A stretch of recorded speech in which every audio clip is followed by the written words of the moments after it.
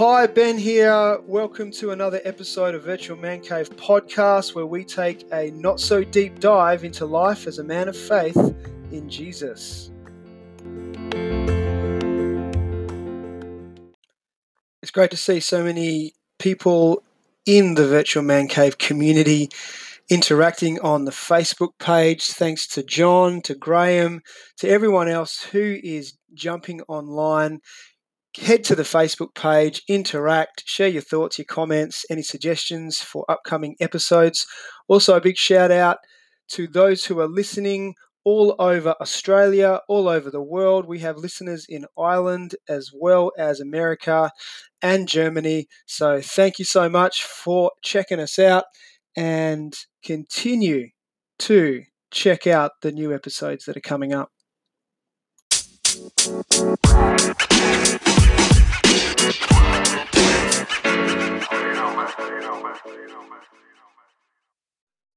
I've had a lot of feedback from our listeners talking about how much they're enjoying the interviews we've been having on the Virtual Man Cave podcast, and this one will be no exception. And so to the Virtual Man Cave podcast, I want to welcome a great man and a good friend of mine, Corey Dallin. How are you, Corey? Yeah, I'm well, Ben. Thanks for having me. No worries. I'm sure you're an avid listener of the podcast. Mate, I have enjoyed it so far. Yeah, well done. Nice. Now, you are a man who's been married for half your life, 25 years. Yeah. You are coming up on the beautiful 50 age demographic, which is I just can't believe it. Just looking at your young looking face. And within that marriage of 25 years, you have produced 4 lives. Can you believe that? That is incredible. Yeah, I know. Very thankful, mate, but it keeps me on my toes. And so you and Lisa have a girl, Abby, who's 20. You have then 3 boys, 3 rugrats, who are they're probably getting to the stage where they're almost as tall as you now, but Mitch, 17, yep. Zach, 16, and Jake, 14. And they keep your hands full, right? They do, mate. Look, they're a lot of fun, but yeah, they've presented us a few challenges, fair to say. Now, you're a man of faith. Right. You're a man of faith. You've been a follower of Jesus for more than half your life, for 27 years. What is it still that compels you to be a follower of Jesus even after 27 years? Yeah, well, look, there's probably a few things, mate, but for me personally, it's the whole concept of eternity. I think, as you pointed out, I'm maybe past the halfway point of my life, and I think as I grow and learn and hopefully learn and develop, you realise that I'm not going to be here forever. And the fact that Christ has purchased for me a place in heaven that's not dependent on my efforts or my good works, but just my belief, my faith, and my devotion to Him, my acknowledgement of Him buys me a ticket to spend eternity with Him. It's just something that my brain has trouble comprehending, but something for which I'm so thankful for. So that's, for me, it's probably that whole eternity concept. Yeah, wow. That whole idea of grace is so counterintuitive to humanity and to the way we go about life. Everything that we have, usually we have to achieve, we have to earn. But this whole idea of grace being a free gift, not based on anything, is pretty stunning. It is, mate. And it's something that I know a lot of people just can't get their hands or heads around. It's a very mighty concept. Yeah. And you're a keen businessman. You love all things business. What is it about the business world that gets you going? Yeah, I am. Look, there's a whole bunch of things about what I do for a living that really motivates me and excites me and challenges me. But look, if I'm honest, and probably in line with what we're going to talk about, I grew up watching my dad as a businessman. And I knew I wanted to be in business in some way, shape, or form from when I was a kid. Yeah. The whole idea of it excited me. Talking to people, building relationships, all that sort of thing. It kind of scared me a little bit, but excited me. And there's an awful amount of variety and challenge with doing business well. And I started off in one completely different area of business to where I am now. I started off, I'm actually a qualified accountant. Did a degree in accounting and economics, became a CPA, and then walked away from accounting about 6 or 7 years after that, and then moved into the sales and management side of things, and which I felt was more in line with my passion and sort of character and that sort of thing. So, mate, I haven't looked back. I love it. And look, if I'm going to pick one thing out of it, it's just that relationship building process that really stands out and really gets me out of bed in the morning. That's fantastic, mate. It's so funny that you mention you're an accountant, because accountancy has been brought up a few times in the podcast and has been given a bit of a bad rap, to be honest. I know Ethan DeRosa and Kieran Richardson, some previous interviewees, had a bit of a crack at accountants, but I'm looking at you right now as a trained accountant, saying that I respect accountants, and they play a really important part in our society. Yeah, they do. Look, it's a valuable vocation. For me, I just felt it didn't really align with with my personality and character. So, yeah, I've never looked back, but it's something. It's a skill set that I've drawn on, certainly in my current life. So I'm thankful for it, and it certainly serves an important part of my current role. Yeah. For sure. Now we're going to take a bit of a different tack with the interview today, and talk about fatherhood. As we've mentioned, you are a father of 4 children, 1 girl, adult girl, as well as 3 boys. And so there's definitely been some different experiences that you've had throughout this parenting journey, which continues. It doesn't stop. But let's go back to the start. You're expecting your first child. What are some of the ideals that you had in your mind, some desires that you had that you wanted to kind of fulfill as a dad going into becoming a dad for the first time? Yeah, look, it's a good question, and certainly I've had to, it makes me look back a long way to remember what that feeling was like, and certainly the excitement, the whole unknown of it all really captured me. I remember at the time, not really knowing what to expect, but I knew that I was very aware of how I'd been parented, and I had a very fortunate upbringing, had a very present mum and dad right through, and was very thankful for that. But I remember thinking in my own mind that I wanted to do it differently. I wanted to be a different dad to my dad. And I don't fully know why that stands out in my mind, but I know my dad was very busy, and I remember growing up thinking I would have loved to have spent even more time with him, more than I did get to spend with him. And so I remember thinking I'm going to do that part of my parenting differently. And as I look back, so much of what was important to my dad has come out as being important in my life, and has become important to my kids and certainly my boys. So that was a big one. Interestingly, look, I kind of never went into parenting either thinking that I would be perfect, or that my kids wouldn't make mistakes, or that I wouldn't make mistakes especially. So I kind of knew what I was in for. I knew my imperfections, and I knew I wanted to do the very best that I could, despite the fact that I knew I was going to be far from perfect. So they're probably the ones that stand out, mate. Yeah, and that's really good to have those realistic expectations, that you're not kind of down on yourself going, I'm going to be the worst parent, I don't have a clue, it's going to be terrible. But you're also not going to that other extreme where you're going, it's going to be fine. I'm going to wing this. This is going to be amazing. I'm going to be the greatest dad of all time. It's that realistic expectations going in, which do hold you in good stead, not only on yourself, on your spouse, but also on your kids. They are not perfect. So you become a dad. What do you kind of discover as the most confronting aspects of being a dad once you become a dad?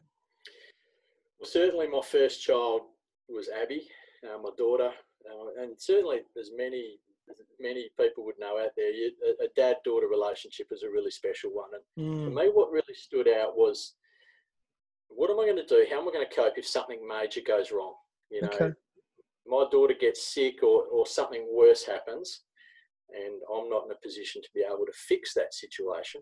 How would I deal with it? And you know, there's just that little bit of fear that, you know, you invest so much into your children, and there is so much that's out of my hands, out of our hands as dads, as parents. And look, to be honest, it's furthered my own trust in God, certainly, and you know, the fact that we do rely so much on God to kind of fill the gaps in our parenting, and to maybe take care of some of the situations that we're not going to be able to fix ourselves. So, yeah, certainly that sense of, you know, Lord, please, may nothing serious go wrong with my kids. And yeah, look, things have gone wrong. Trust me, things have gone very wrong, you know, through the course. And we've had our little fair share of surprises and that sort of thing. But certainly, you know, a faith in God has been strengthened every time. Yeah, wow. It's amazing that relationships, they do expose our lack. You know, I tend to tell young guys especially that when you get married, what you discover is your lack, is what you don't have, is how selfish you are, for instance. And then once you have kids, it's the next level. It's another dimension of what you lack, what you don't have, and how much more selfish you are. And that's got to lead you somewhere. And I love how you're talking here, how it led you to God. It led you to another level of dependence upon Him, that what you can't control, He can. And He does, and He's willing to, and He wants to. That's brilliant. What have you found most rewarding, or what did you initially find most rewarding? What have you found most rewarding about being a dad? Yeah, look, there's a whole bunch of things here, and I'll probably try and just stick to a couple of big ones. But certainly that whole next level of meaning and enrichment that it brings to your life. You know, to have created that little piece of life that is so dependent on me, to always be there, protect, and especially having a daughter first, it was very, very apparent. So certainly up the ante in terms of that quality of life, for sure. And then, you know, growing up, there's obviously a lot of responsibility on us as dads, you know, to lead and to really set the tone in our families. And I've really tried to make a point of just really trying to make my kids laugh, and that's just something I'll never get tired of. There is so much enjoyment out of having kids, and for me, that's been such a great thing to focus on.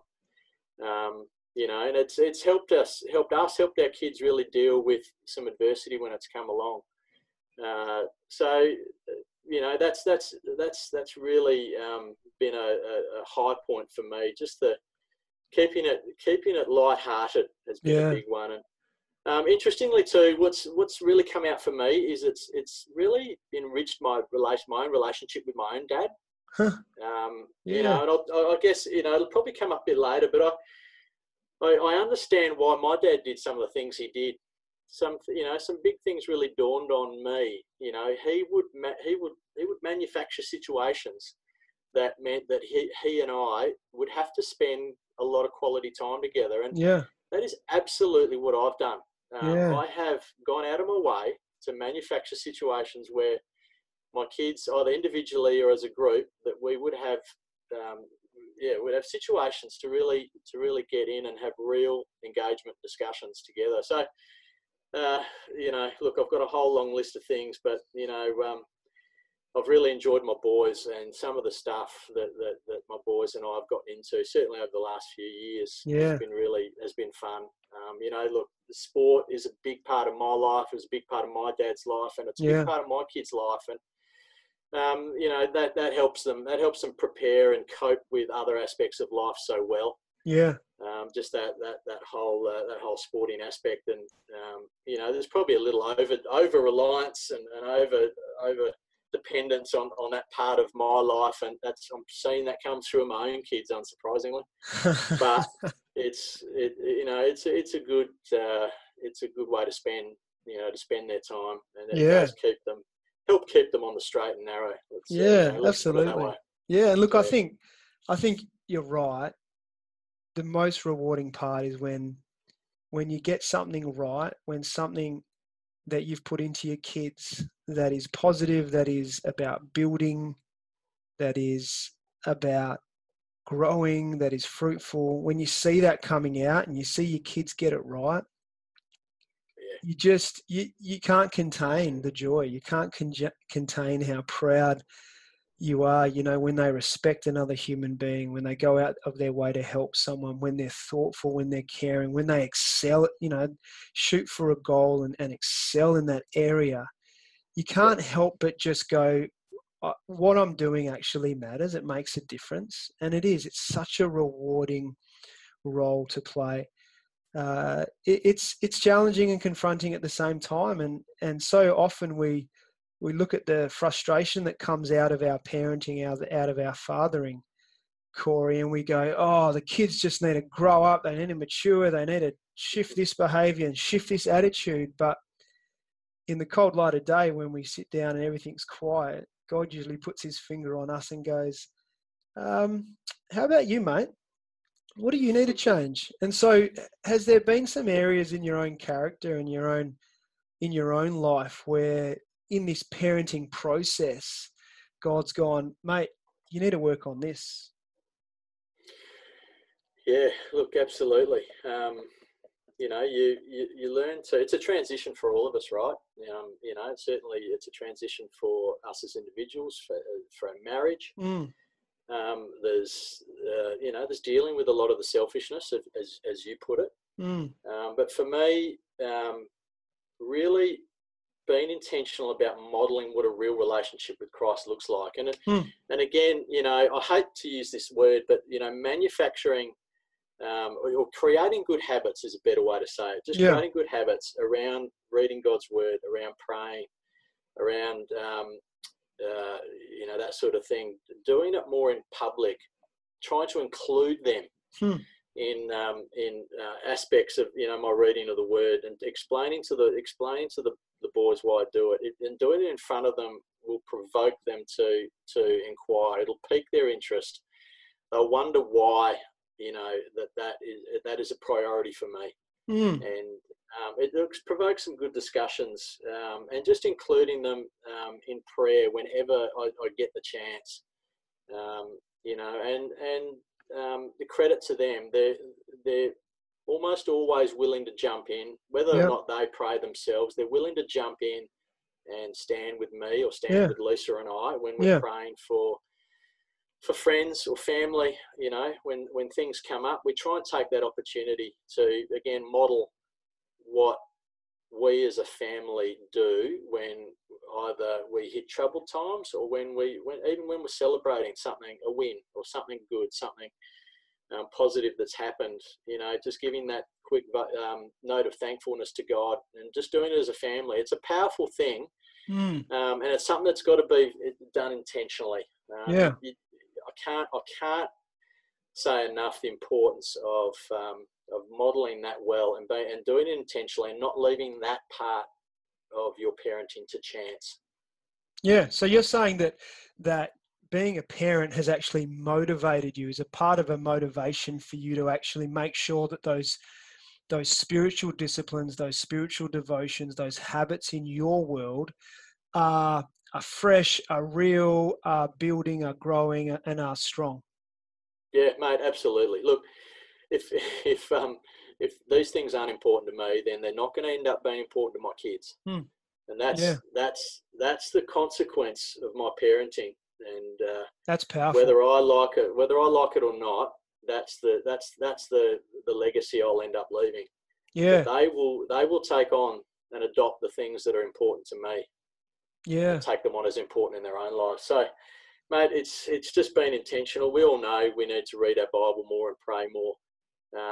This is just taking it to that level. How can I model that to my kids yeah.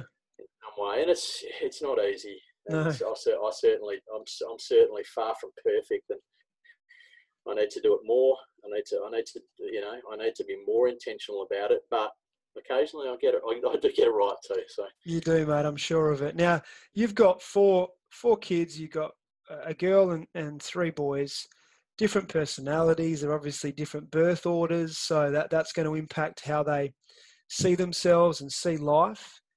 How do you parent four very different children in a way that brings out the best? Because it can't be just a one size fits all type of parenting for four different children. How do you taking a step back? What do you see as important in parenting four different children in a way that brings out their best? yeah, that's a good question. It's not an easy one to answer, but for me, this was something that certainly perplexed me for a long time, and how to do this well. And certainly, number one, watching my kids very carefully. This comes back to time and Hmm. prioritizing them, but watching very carefully. Watch what is it that truly excites them. Yeah, And great. yeah, as you're right, that's different for each child. But Hmm. and I think, oh, look, I know I'm guilty of missing so many of those cues from my kids, Hmm. simply because I wasn't listening, caught up in my own world, and other bits and pieces. But trying to be intentional. And one thing I did with my three boys is when they turned 13, we went and I made a big point of doing an overnight hike with them. We just did the first 20k leg of the Bibbulmun track, Yeah. and this is going to sound really corny, but I actually, for each one of my three boys, I prepped some questions. I had them there on my phone because I was going to get basically 24 hours with them one on one. Hmm. And we were going to encounter some challenges and different situations. We got lost a couple of times, and stuff like that. Can be a little bit directionally challenged, but that's all right. That was all part of it. But Yeah. as I go back and look at some of the stuff, I've kept most of this stuff, and I go back and I had a really vastly different set of questions and stuff that I wanted to cover with each of my three boys because they were just so different, had different Mm, personalities, and I mm. just connect, and I knew I needed to connect differently with each of them. But Yeah. that one-on-one time, and just freeing yourself of the outside influences whenever you can, and just focus on them.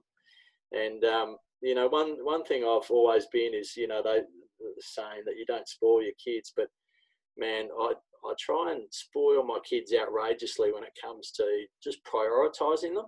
Yeah. That's brilliant, mate. Spoiling them with time and my attention.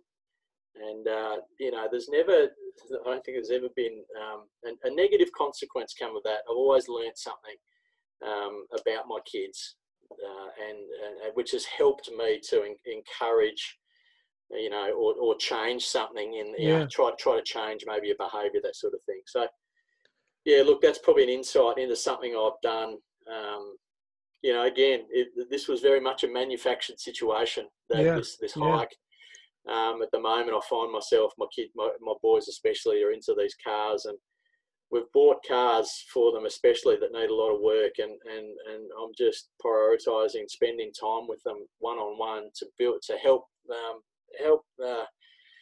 sort of fix these cars up, and it's really getting your hands dirty, taking a few risks, Yeah.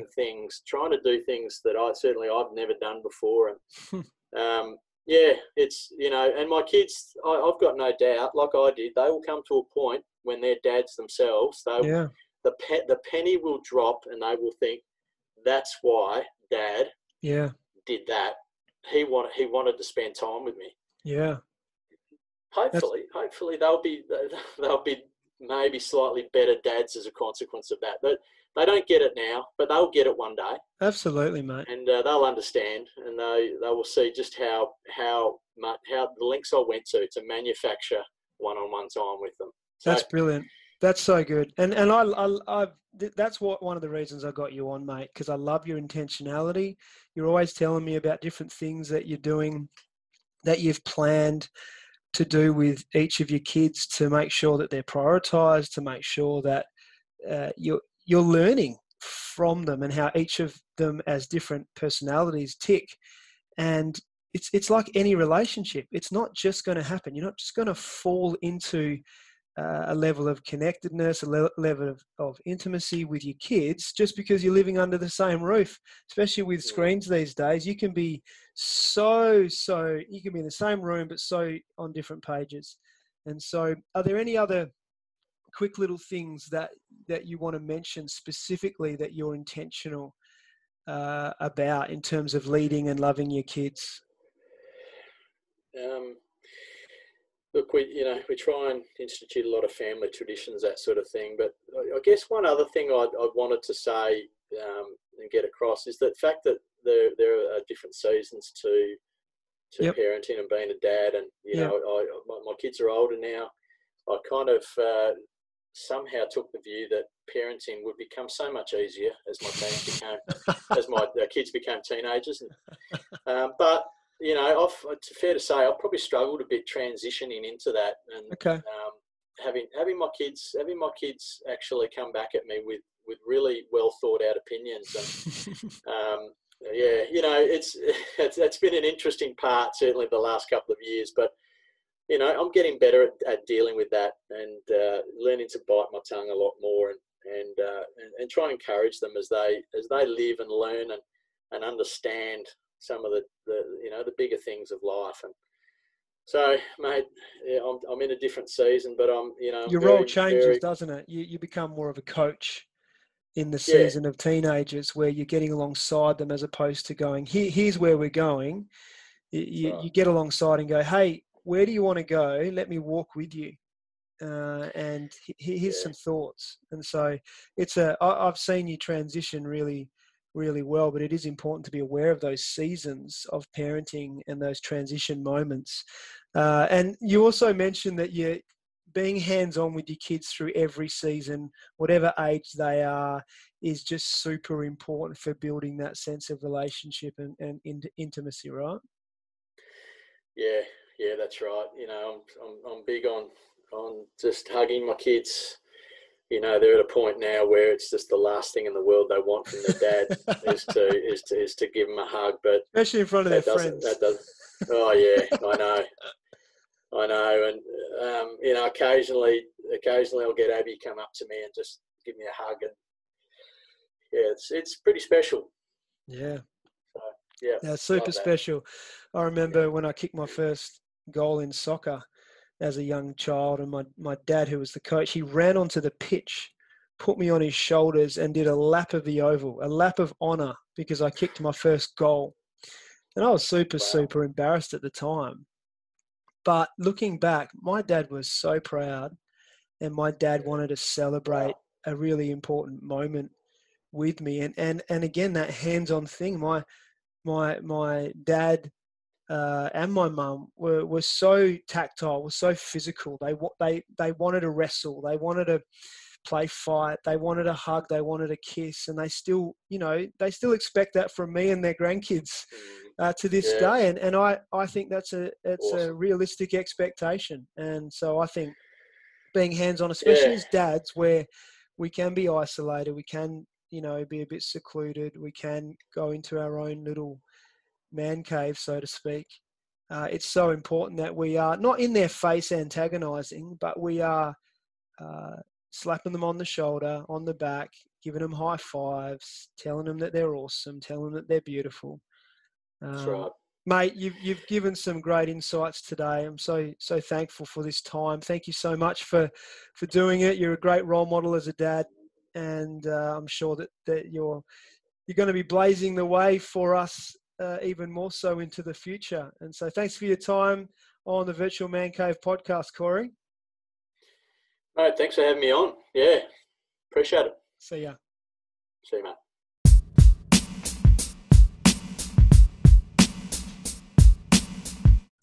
It's time for Rob's rant segment this week.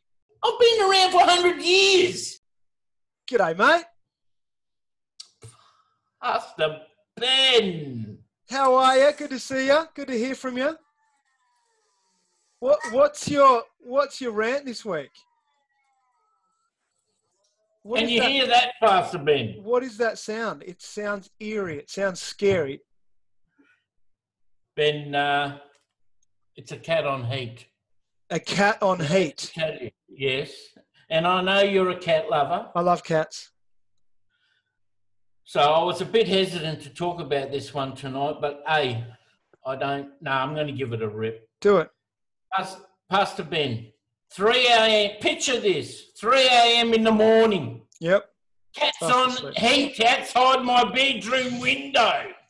Are you for real, Pastor Ben? All you cat lovers, do me a favour.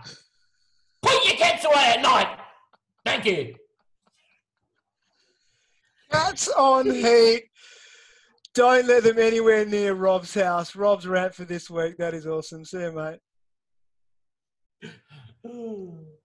Okay, we are back with IP Crowd, the segment on Virtual Man Cave podcast where we talk all things tech.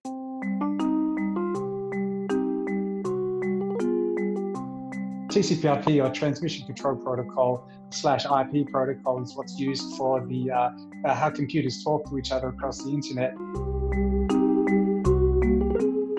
And we have our resident Android guru, Adrian. How you going, mate? Hey, Ben. Good to see you, buddy. You too, as well as the Apple guru himself. We have Bill Joel-Sonique. Hello. Bill Gates is Microsoft, right? Yeah.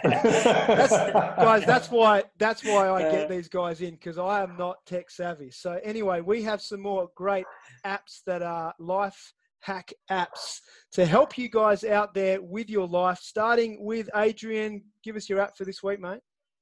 All right, brilliant. Well, this one's for the rev heads. This app is called Torque, as in TORQUE. This you do need to buy a little ODB2 adapter, which will plug into the ODB2 port on your car. They're pretty cheap. You can normally get them for around $10 or more than that if you want the fancy ones.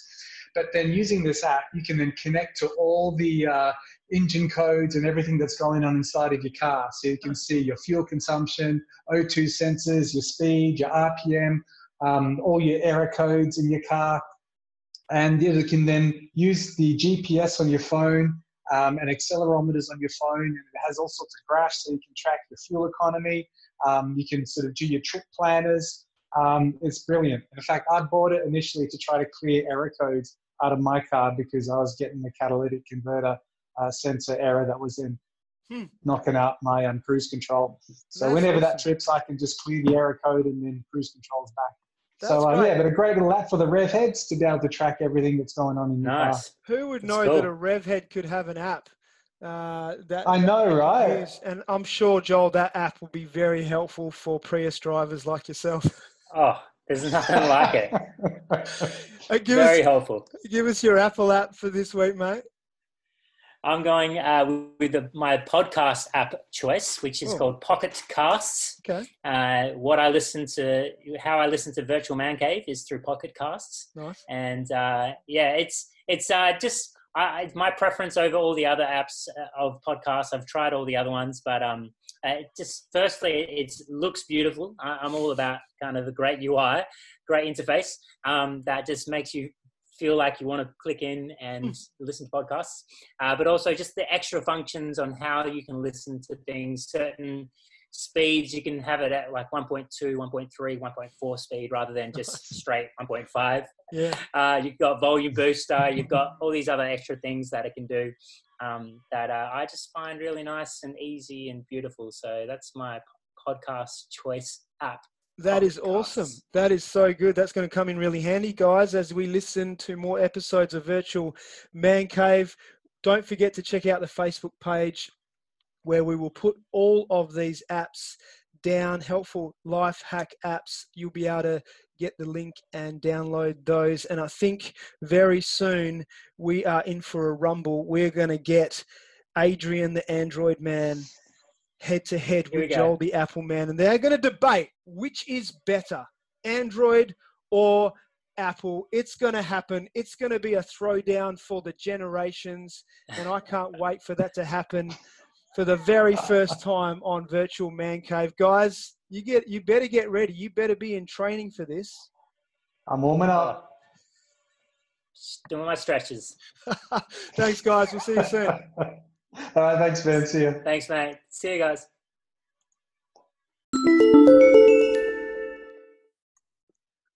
Welcome back to JR Rules for Fitness, a weekly segment on Virtual Man Cave podcast. Here with James Rose, health coach. Hey, mate.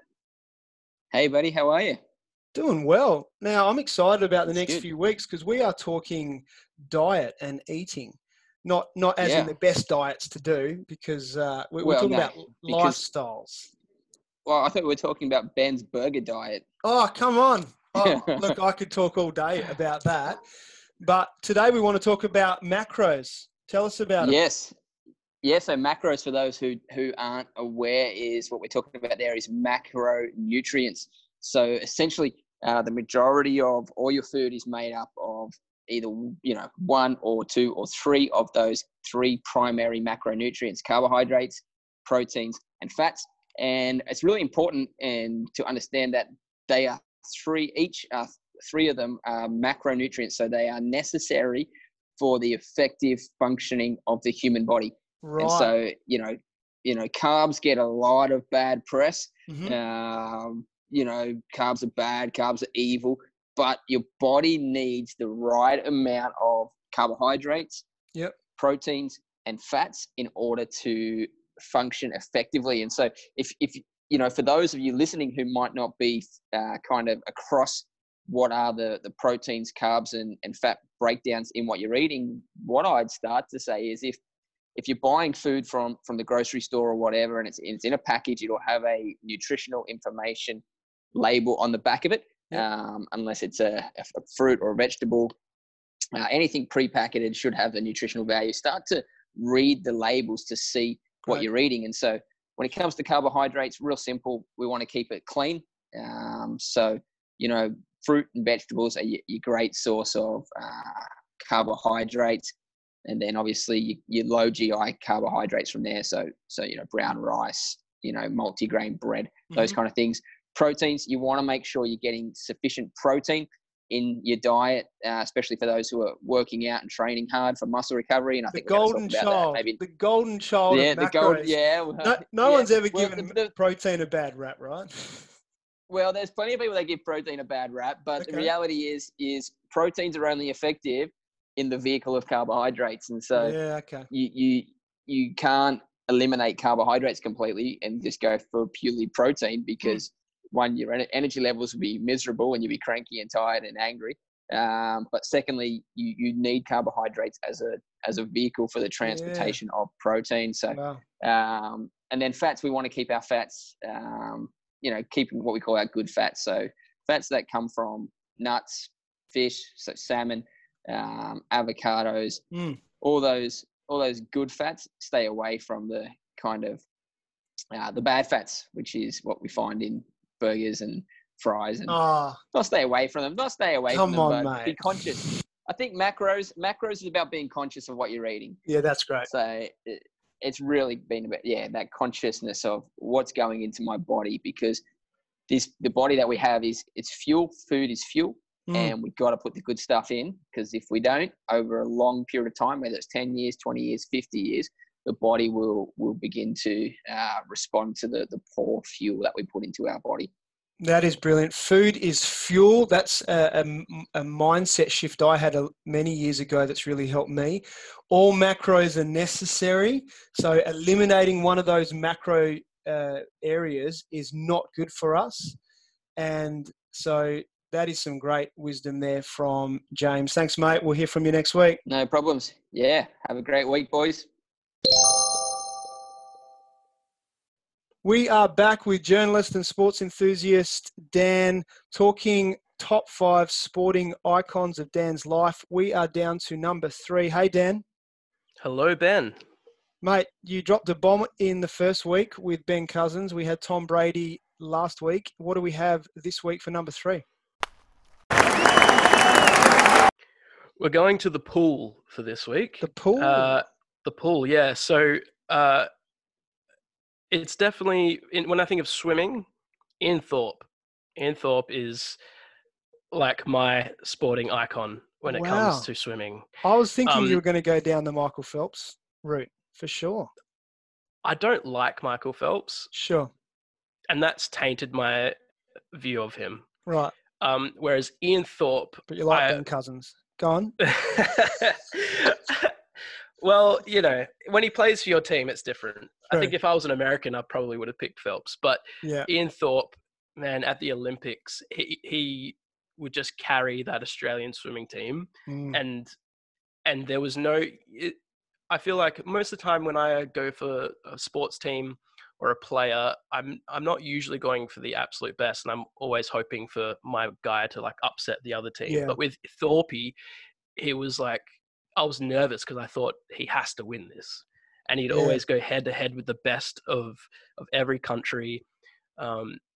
And everyone would stop and watch Ian Thorpe swim when it was come to the Olympics and it was the gold medal race. Everyone would stop and watch, and he was an absolute machine, just dominant, and gave me a lot of joy watching him swim.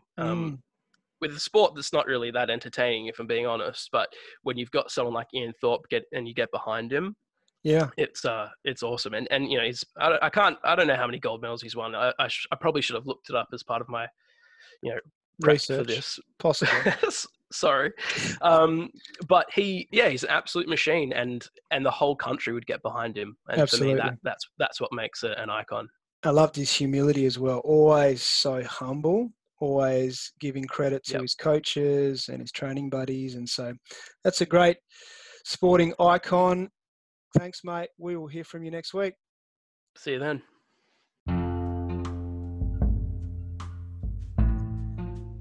Unpacking Proverbs for this week, because we all need more wisdom, right? Proverbs 19:18 in the NIV. Discipline your children, for in that there is hope. Do not be a willing party to their death. I asked my kids the other day, what does discipline mean? And they straight away said punishment. They straight away said us being strict as parents, not allowing them to do things.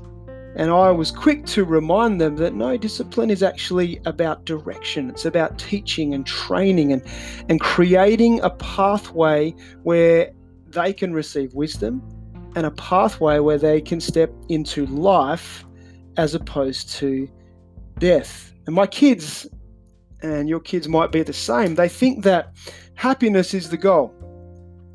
That as long as they are happy, we as their parents are doing our job. Happiness is not the goal. Loving God and loving others is the goal. Fulfillment and fruitfulness in using their gifts and talents to make a difference, that is the goal. And when we let our kids set the guidelines, when we allow our kids to give the direction of their own lives and their own parenting, happiness becomes the goal and direction doesn't happen.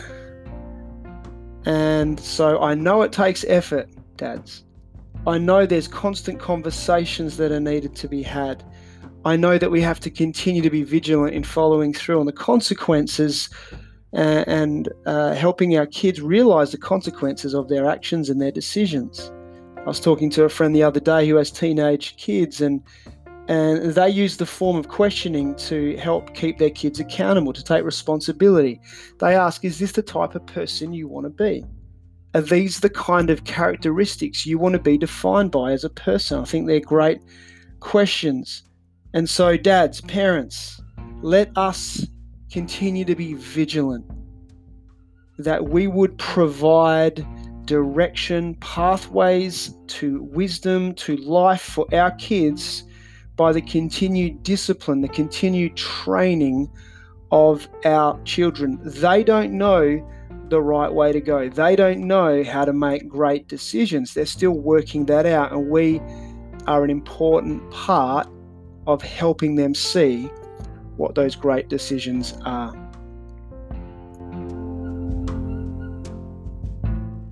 Time for Andy's On Fire segment for this week. We are talking recent hits with Andy. How are you, mate? Hey, mate. Yeah, good. Thanks. How are you? Doing very well, mate. My mouth is watering just anticipating what you've got for us as a recent hit with Meat and Fire. Shoot, we're talking chicken this week.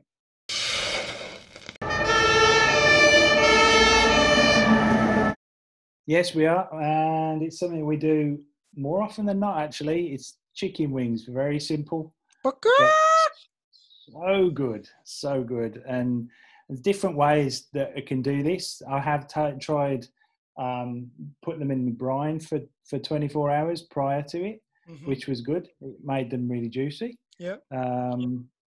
But I found a bit of a hack that if you let them dry, air dry on a rack first, for a couple of hours prior to cooking, then you put them in a Ziploc bag, and put some either baking powder, like a cup of baking powder or corn flour, into the bag, and mix it all around so they all get a light dusting. And then you put your seasoning over the top of that, however you want it, your dry rub, put them on the grill, and they come out like fried chicken. Wow. And they've got that crunch. Yeah, that sounds good. So the corn flour actually brings the coat, the crunch. So you cook them for long enough that it makes the flour go crunchy. Wow, that is a cracking. Then you can toss them through a wet barbecue sauce after that. Oh man, the bone just pulls out, and there's never we sit around the table and we're just chucking into this bowl of grilled chicken, knowing that it's good for you as well, because there's no bad stuff on it. Absolutely, mate. That is an incredible recent hit. Thanks so much, Andy. We'll hear from you next week, mate. See ya. Good week.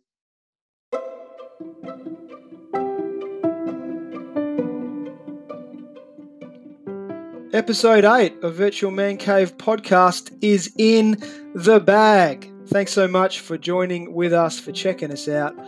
Make sure you're putting your 5 stars on your podcast app. Head to the Facebook page, Virtual Man Cave Podcast, to interact, to leave your comments.